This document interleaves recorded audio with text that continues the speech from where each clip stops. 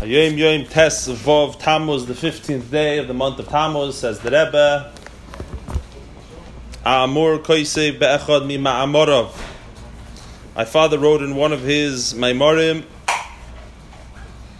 referring to the Rebbe Rashab, the 5th Lubavitcher Rebbe, of Shalom Doivber.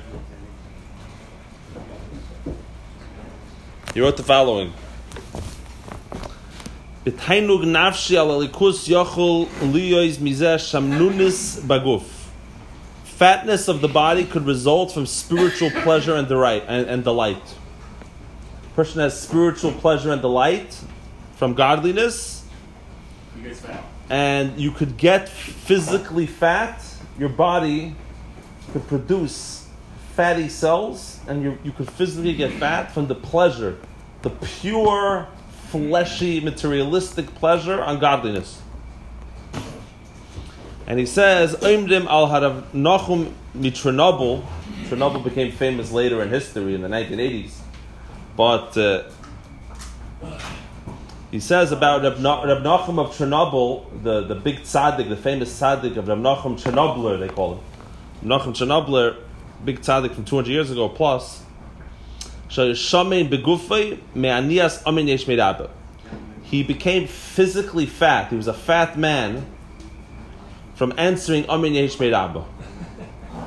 That he had so much pleasure in answering Amin Yesh Meirabba, and the most powerful blessings that Jews have. And this is why the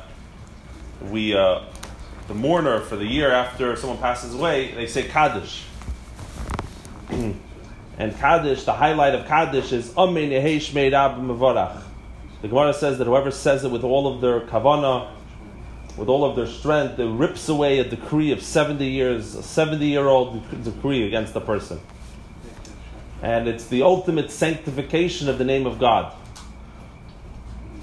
We're saying, may Hashem's name be magnified, glorified, sanctified in all of the worlds. So much so, the Gemara says you could violate certain commandments of the Torah in order to get a minyan. Don't try this at home. You have to see how that works exactly. And justify the means? No. Oh, we just learned this morning the ends don't justify the means. That's a Christian concept which is completely abhorrent to Jews. That's true.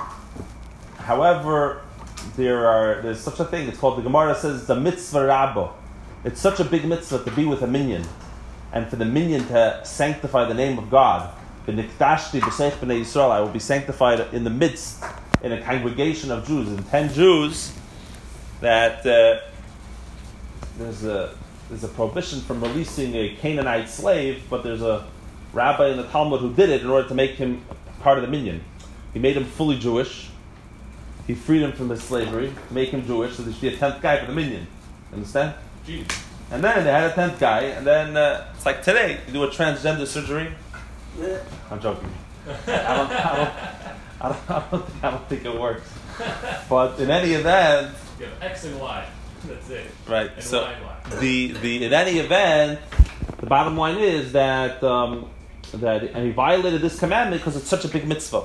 So when Reb Nachum of Chernobyl experienced this awesome experience of answering Amin Yesh Meirabba, he couldn't believe his opportunity and what he's doing, and that it's worth more than winning the lottery. Imagine you won the lottery. Imagine the pleasure. Pasha, you just found out today you won. I think it's holding 590 million right now. I saw it last night. Right? Inshallah. I think we all bought it already. Whatever. It's there. $590 million. How happy would you be? Imagine that joy. And of course, that's completely incomparable to answering Amin Yesh Meirabba, the value of answering Amin Yesh Meirabba. By the way, valuable in every respect, begash physically and spiritually, eternally, in every possible way. So the man was living the dream. Nachum Chernobler was experiencing so much pleasure from Amin Yesh Meirabba that he was physically fat. Nachum Chernobler never ate b'chlal. One of these tzaddikim fasted through the week. How is he fat? Right? Where's the man? How's he become? What's another word for fat? How did it become corpulent? Thank you, Hayom. I was looking for that word. Yeah. Right? Obese. Obese. How did this happen? It happened because he experienced the pleasure. And I guess the lesson to us, why the Rebbe is saying this in Hayom Yom, by the way, today's the yahrzeit, I believe, of the Orach Chaim HaKadosh, the Chaim Eter. I think the lesson to us is, a lot of times we associate Judaism with a certain form of asceticism, or, I'm going to have to give up. I'm going to have to give up on the pleasures of this world in order to experience godliness and truth, and you have to be very serious and come in. But I think really a big part of what Chassidus teaches, and the real message of Torah is that no, actually if you want to enjoy life, if you want to have a geschmack, physical life, want to experience pleasure every single day, it's follow Torah. Because that every mitzvah you do is an amazing opportunity.